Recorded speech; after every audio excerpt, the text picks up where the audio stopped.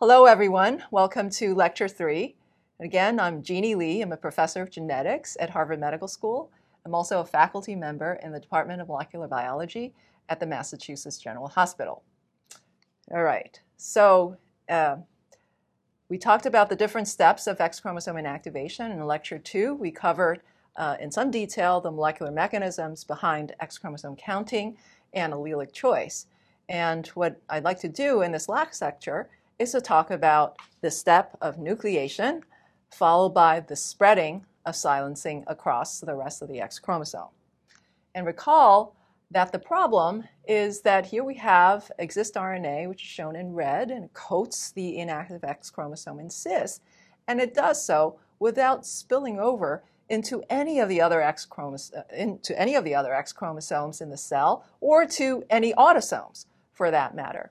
And so the question is, how does this RNA stay put on that chromosome? And we know that this property belongs to the small piece of DNA called the X inactivation center, because when we place the inactivation center on an autosome, so a non-sex chromosome, we see that Xist can also coat that chromosome in cis without spilling over into any of the other chromosomes, including the X chromosome, where it normally would be produced and would be spread. Okay. So we're going to start with this concept of nucleation. Now, this is something that we stumbled upon sort of by accident. So recall this experiment, which we had done back in the 1990s, that sort of led to this dogma that Xist RNA is strictly cis-acting. So the idea here was to place an inactivation center, or Xist, onto an autosome in a male cell, and we could observe that Xist is produced from this ectopic inactivation center, and that RNA spreads strictly in cis across the autosome without ever diffusing, or so we thought, to the natural X chromosome, which is located in a different place in the genome or in the nucleus. Okay, so that has been recapitulated many times by various studies. But then many years later, when we repeated the same experiment, except this time we did it in female cells, and in the post-inactivation state, we got a very surprising finding. So now here are two X chromosomes, one's inactive and being coated by Xist RNA. We place an inactivation center, or Xist, on an autosome, and we saw, as we expected, that Xist would be upregulated and would coat and silence that chromosome in cis. However, what we didn't anticipate was that within 24 to 48 hours of doing this, Xist RNA started to fade away from the inactive X. Now, upon probing deeper, we realized that Xist wasn't actually going away or disappearing.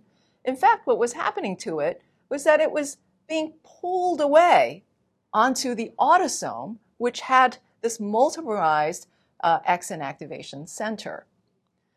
So that was extremely puzzling. And here's the actual experiment where you can see the autosome very nicely producing Xist, and the X chromosome down here, which is starting to fade away, at least with respect to Xist RNA.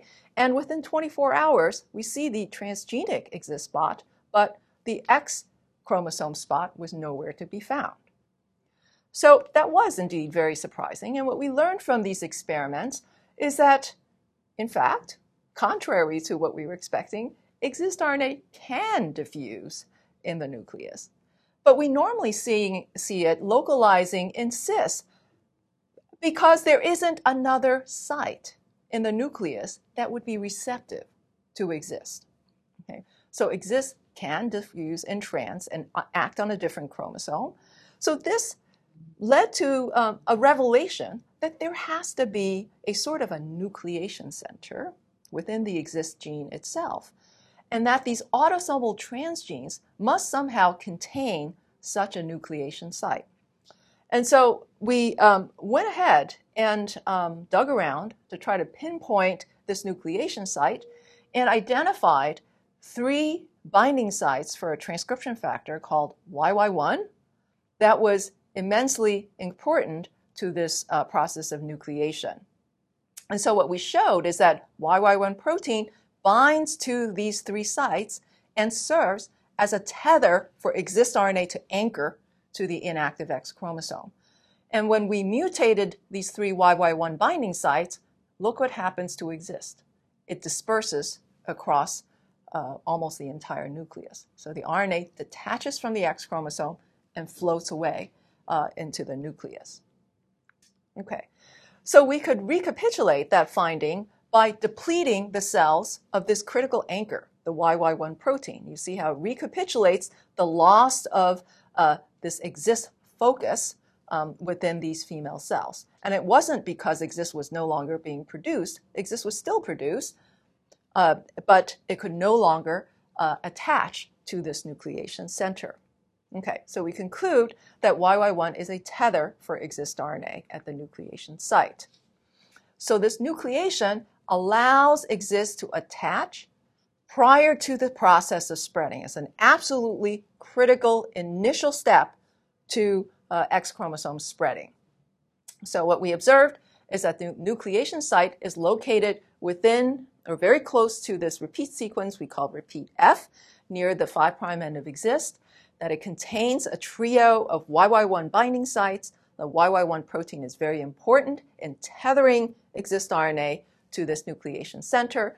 And so what we imagine is that Xist RNA gets produced from this genetic locus, and it co-transcriptionally loads onto the nucleation site. And what we mean by co-transcriptional is as it's getting synthesized, when this piece of the RNA gets exposed, it detaches or attaches to the inactivation center before the transcription is complete.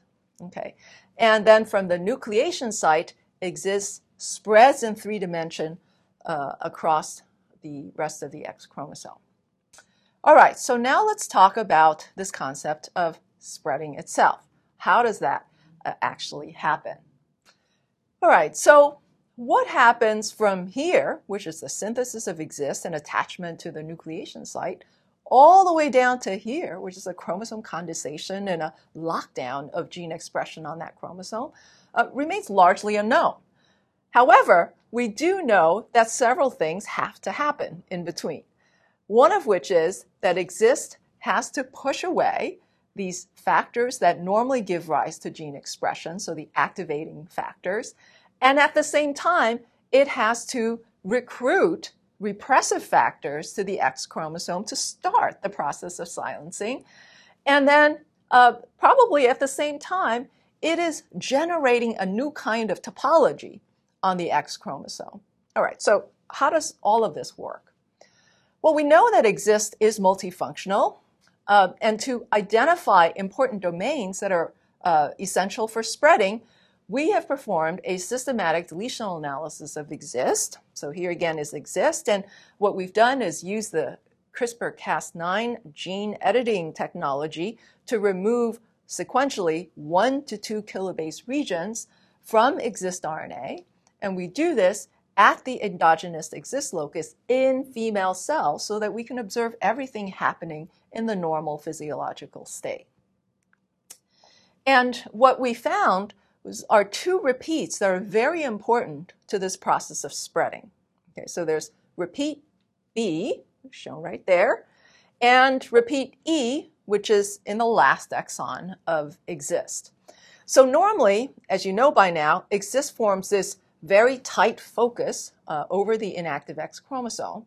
But when we deleted either repeat B or repeat E, what you see is a dispersal of the Xist RNA cloud sort of across the nucleus. Okay, so I think that's very nicely illustrated here and here relative to the wild type Xist RNA. So to get a better understanding of what's happening at the molecular level, we performed an epigenetic method called chart-seq, and this allows us to map RNA binding sites on chromatin. In this case, we're interested in Xist RNA. So here I'm showing you a time course analysis of Xist binding during X inactivation. And in this top row here, you can see that Xist is initially expressed from the X inactivation center, and it's nucleating there. But then it's spread sort of all at once to the rest of the X chromosome. In other words, it's not spreading sort of locus by locus in 2 dimensions down the chromosome, but instead it's spreading all at once in 3 dimensions. You're just seeing that the RNA is piling up across the X chromosome more or less at the same time. And the other thing we found out from this experiment is that Xist is first going to gene-rich regions, and in particular, it's going to active genes, exactly the genes that it ought to be attacking first, if we're talking about silencing of an entire chromosome. And then eventually Xist spreads over the entire X chromosome until it essentially covers the entire 166 megabase chromosome.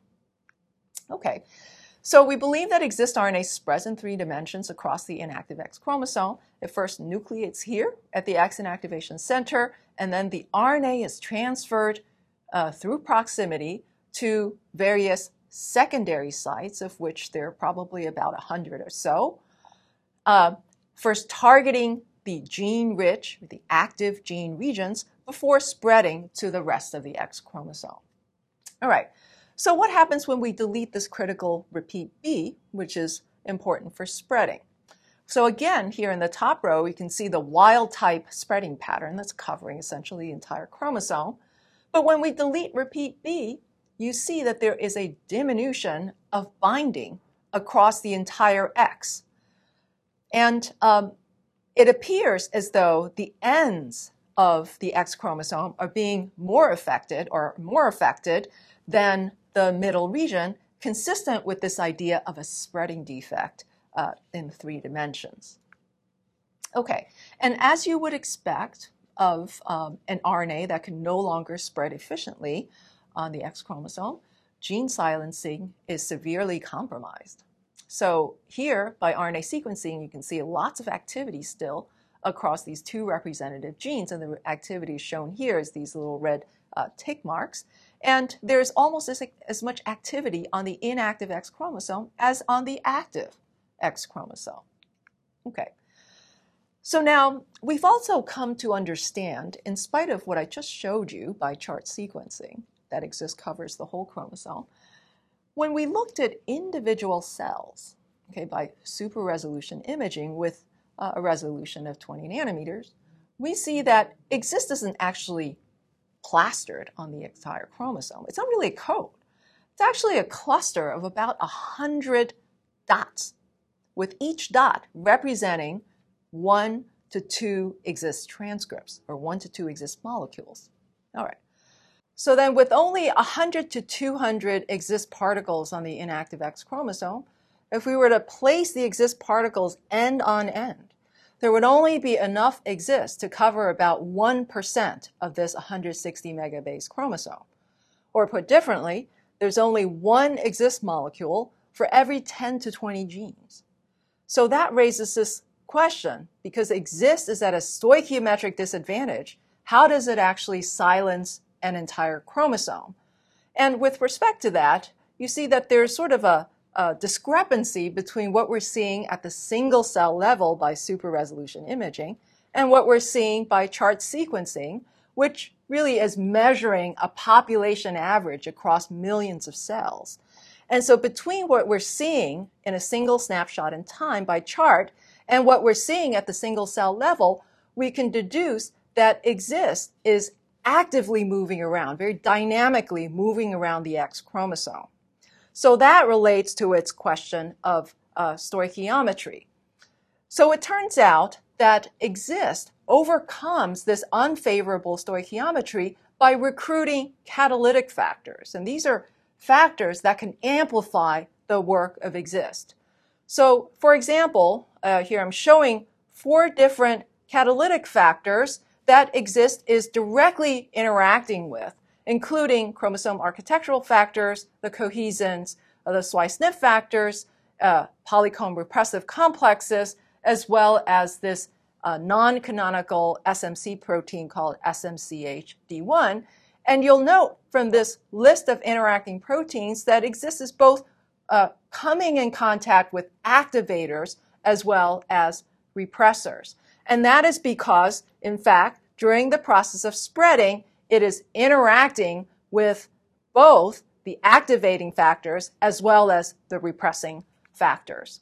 So we now turn our attention to the first function of Xist, which is the recruitment of repressive factors. And one of the factors that it recruits is this PRC2, or polycomb repressive complex 2. This is an epigenetic complex that trimethylates histone H3 at lysine 27, and is a very important enzyme that represses gene expression and is important throughout development as well as during the etiology of disease. However, there has been a long-standing question in the field, not just about polycomb complexes, but about many, many other epigenetic complexes, about how they can be targeted to specific locations in our genome when these complexes are largely devoid of a sequence-specific DNA binding subunit.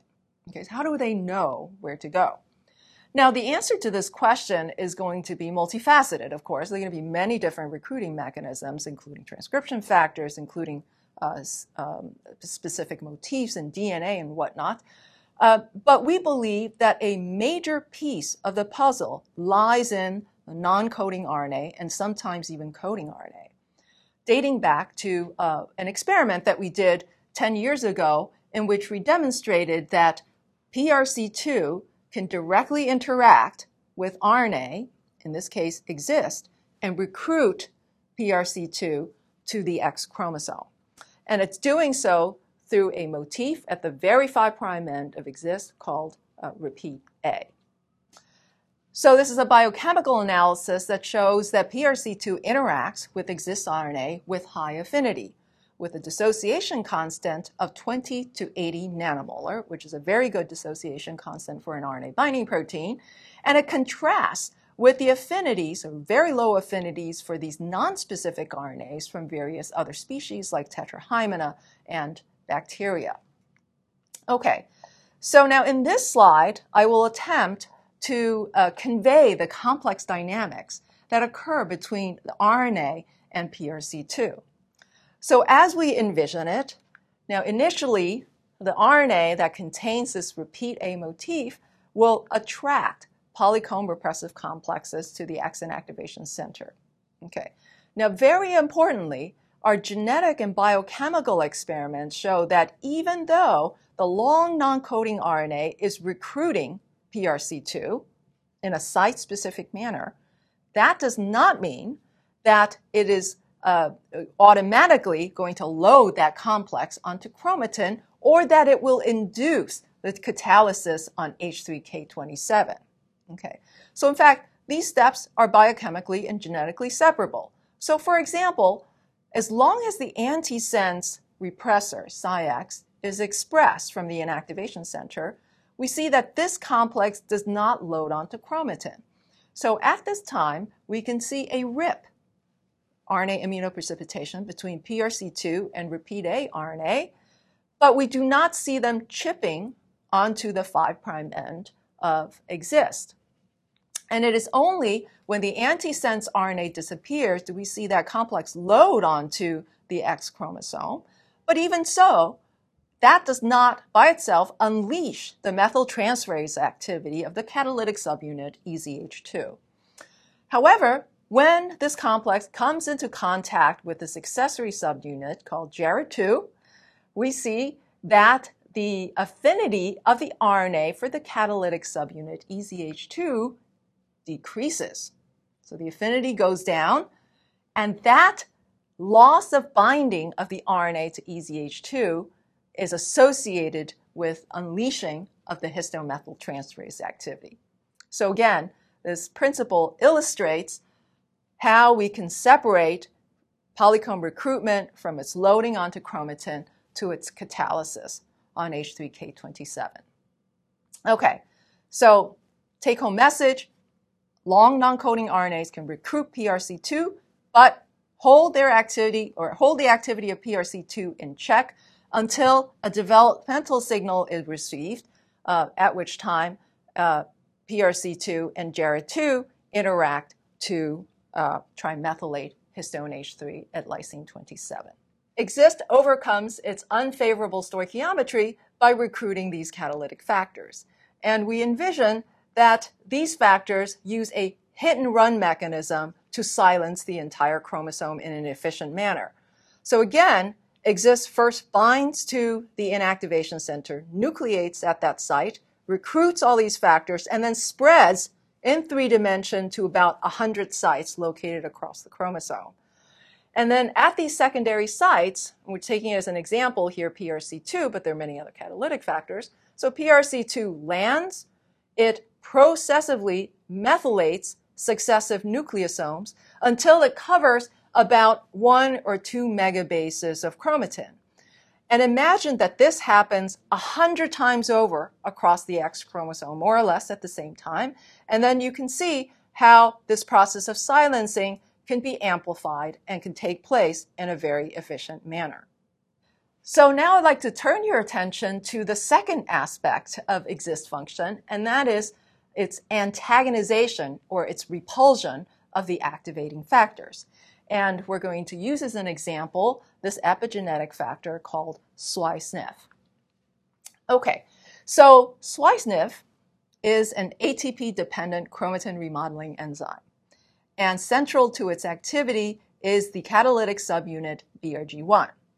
So SWI/SNF is normally associated with open chromatin. Indeed, it makes chromatin accessible, poising it for gene activation. And so normally you would find SWI/SNF on the active X chromosome, but not on the inactive X chromosome. As Xist RNA spreads over the inactive X chromosome, the RNA comes into contact with BRG1 and inhibits the ATPase activity of BRG1, just as it inhibits the methyltransferase activity of PRC2. So this is an immunofluorescence experiment, and you can see that BRG1 is normally present throughout the nucleus. But where there is Xist RNA, shown here in red, you can see that there is a depletion of BRG1 over that same chromosome territory, suggesting that Xist RNA evicts BRG1 from the inactive X chromosome. All right, so then we'll now turn to the third and final function of Xist, and that is its role in directing changes in 3-dimensional chromosome architecture. So our RNA proteomic analysis also showed that Xist is interacting with a number of chromosome architectural factors. So you can see here various cohesins as well as CTCF. These are 2 architectural factors that go to construct 3D chromatin. So we've already talked extensively about CTCF, a zinc finger protein that brings together distant genetic elements that form these chromatin loops. And then we have cohesins, which are this multi-subunit complex that forms a ring around the base of the loops to lock in that architectural structure. So it is known that mammalian chromosomes are organized into 2 distinct entities, one called the topologically associating domain, or the TAD, and the other, the compartment. So TADs are these large loops of chromatin of around 1 to 2 megabases in size, within which genes can be, though they don't have to be, coordinately regulated. And then the active TADs, or that active loops, coalesce and form a separate compartment called the A compartment, whereas the inactive or the less active genes form another type of compartment that's called a B compartment. So as you might imagine, the inactive X chromosome is organized completely differently from all other chromosomes. So now here's an inactive X chromosome. The entire chromosome is shown across the top. And what I've done here is magnify the 2 ends of the chromosome. And you can see from this contact heat map that these TADs, which are these triangular structures, can be seen essentially all across the chromosome. So the active X chromosome looks a lot like any other chromosome, like all autosomes. On the X chromosome, there are about 110 of these topologically associating domains. Now contrast that with the inactive X chromosome, where, yes, you might still be able to envision a formation of these topologically associating domains, but they are much, much weakened.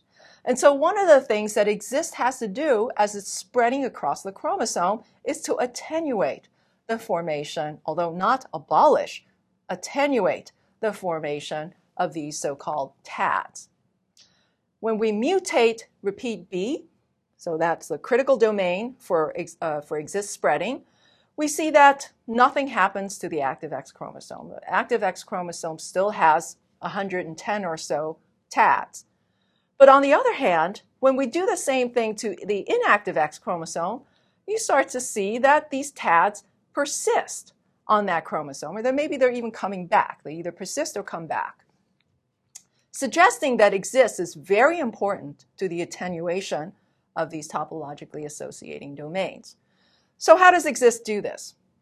Well, it's probably doing a number of different things, one of which is that it is also evicting cohesins from that chromosome. So this is one of the subunits of cohesin. It's an immunofluorescence that shows that cohesins are normally widely distributed throughout the nucleus. But again, where there is Xist, shown here in red, you see a depletion of cohesins next to this arrow. And the same is true of CTCF. Okay. Now, when we delete Xist, the cohesins come back, as shown here by this a red peak of cohesins here, and you can see that in the wild-type chromosome, those two red peaks are not present. Xist is not only attenuating TADs, but it's also directing the formation of these inactive X-specific compartments. So SMCHD1 is very important in the formation of these XI-specific compartments. And it was Emma Whitelaw who observed many years ago that embryos lacking SMCHD1 would die in mid-gestation due to dysfunctional X inactivation. So SMCHD1 is a non-canonical SMC protein that's like the cohesins and condensins, except that it has a very different function. So here you can see that Xist plays a very active role in the recruitment and the enrichment of SMCHD1 along the inactive X chromosome. And is in fact one of the proteins that we identified when we performed the Xist proteomic analysis as a factor that directly interacts with Xist.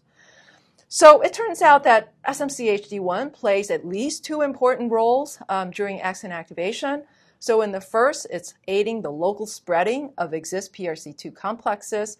And in the second, it's merging these inactive X specific compartments.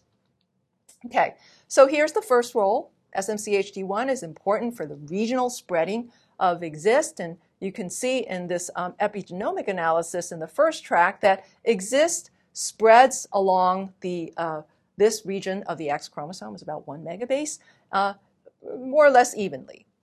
But in the SMCHD1 knockout, which is shown in the second track, you can see that there is a depletion of Xist across this 1 megabase domain, which is also green shaded. And associated with that is a defect in polycomb spreading and H3K27 methylation across that same domain.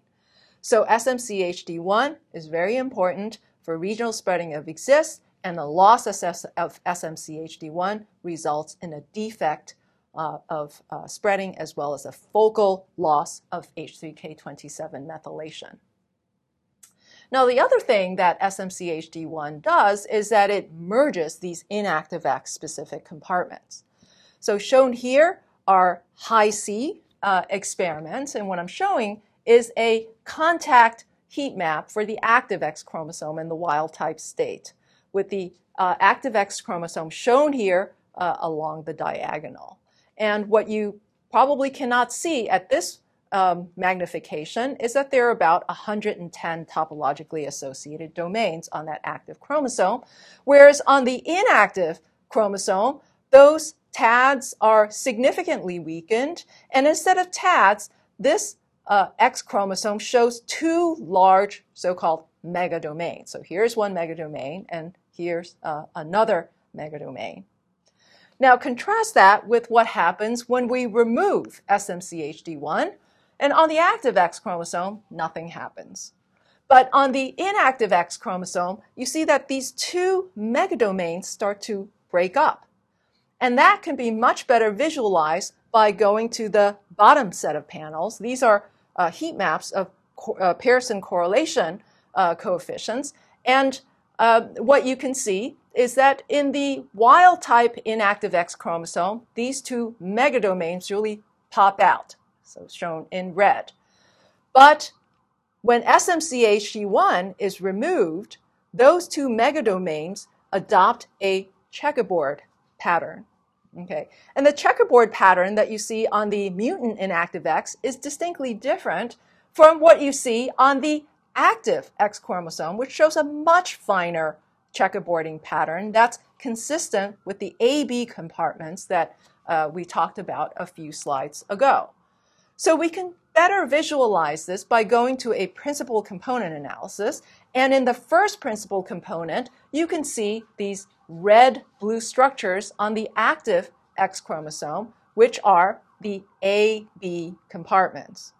And when we remove SMCHD1, nothing happens to the active X chromosome. It's impervious to there being a loss of SMCHD1. But then here's the inactive X chromosome, and you can see that in the wild-type state, there are these two megadomains, one in blue and one in red. But when we remove SMCHD1, those two megadomains break up into these finer structures that we call S1 and S2 compartments, referring to the fact that they appear only when we remove SMCHD1. But also appreciate that these finer structures are not the AB compartments that you see on the active X chromosome. So it turns out that these S1, S2 compartments are intermediate structures during the formation of the inactive X. So prior to X inactivation, we see these AB compartments, like we see on all chromosomes. But then at the onset of X inactivation, as Xist spreads over the X chromosome, it merges, it being Xist, merges the red and blue compartments to form these S1, S2 structures, these larger S1, S2 structures. And as X inactivation proceeds, Xist recruits SMCHD1, and SMCHD1 in turn merges the S1, S2 compartments into these two megadomains to form a compartmentless chromosome. All right, so in these 3 lectures, I've thrown a lot of information at you, and what I'm going to attempt to do in this final slide is to integrate some of that information. So we envision that at the onset of X inactivation, this RNA with the repeat A motif recruits PRC2 to the X inactivation center. But as I mentioned, the recruitment process, the RNA is very important for the recruitment process, but it also holds the activity of PRC2 in check. So recruitment is not the same thing as loading, which is not the same thing as catalysis. Because as long as the antisense RNA is expressed, PRC2 is prevented from loading onto chromatin. And I also mentioned in lecture 2 that at this time, one of the very first things that we see during cell differentiation is a pairing of the two X chromosomes. And as a result of this pairing process, there's a mutually exclusive determination of the active and the inactive X chromosome, presumably through an asymmetric expression pattern of the antisense RNA psi-X. So from the future inactive X chromosome, the antisense RNA disappears, while the antisense RNA persists on the future active X chromosome. All right. So then on the future inactive X chromosome, the disappearance of the antisense RNA allows PRC2 to load onto chromatin. But again, that is not enough to unleash the methyltransferase activity of EZH2. When the RNA comes into contact with the accessory subunit JARED2, the affinity of the RNA for PRC2 decreases. The RNA is at least partially dislodged, and that unleashes the methyltransferase activity of EZH2. Okay, so while all of this is happening, at the same time, we see that JPX RNA, this RNA which is just upstream of Xist, is transcriptionally upregulated tenfold. And when it crosses a certain threshold, as it will do only in the female cell, because the female has 2 copies of JPX, JPX evicts CTCF from the 5' end of Xist. And probably around the same time, the Gribnow lab has shown that this transcriptional repressor, REX1, is degraded by an E3 ubiquitin lysase called RNF12. And there's really the combination of all of these events, in particular, the downregulation of the antisense RNA, the upregulation of JPX RNA, and the eviction of CTCF and REX1, that allows full-length Xist to be expressed for the first time. So Xist, of course, also has a binding site for PRC2, and we now know from RNA proteomic analysis that Xist probably binds to about 100 other proteins. Now, this RNA protein complex has to first attach or load onto a single nucleation site through YY1, the transcription factor YY1. Now, without attaching to YY1, this RNA protein complex will diffuse through the rest of the nucleus. So from the single nucleation center, the RNA protein complex then spreads in 3 dimensions across the rest of the X chromosome. And again, it does 3 things. It's not only recruiting silencing factors to the rest of the X chromosome, but it's also evicting activating factors like cohesins and BRG1, or the splice NIP factor, from that X chromosome. So that, in a nutshell, is how we're viewing the initiation and spreading of X inactivation. And I should say, by way of conclusion, that this is a model. So it is a facsimile of what we can't actually directly visualize in the natural world. And scientists use these models as basic frameworks within which we can design additional experiments to probe, to refute, or to accept a hypothesis. And of course, scientists disagree all the time with each other about exactly how things are working in nature. And so we hope that additional data that we will generate in the coming years will allow us to continually refine this model. And I hope that I'll be able to share some of those new ideas with you in the coming years.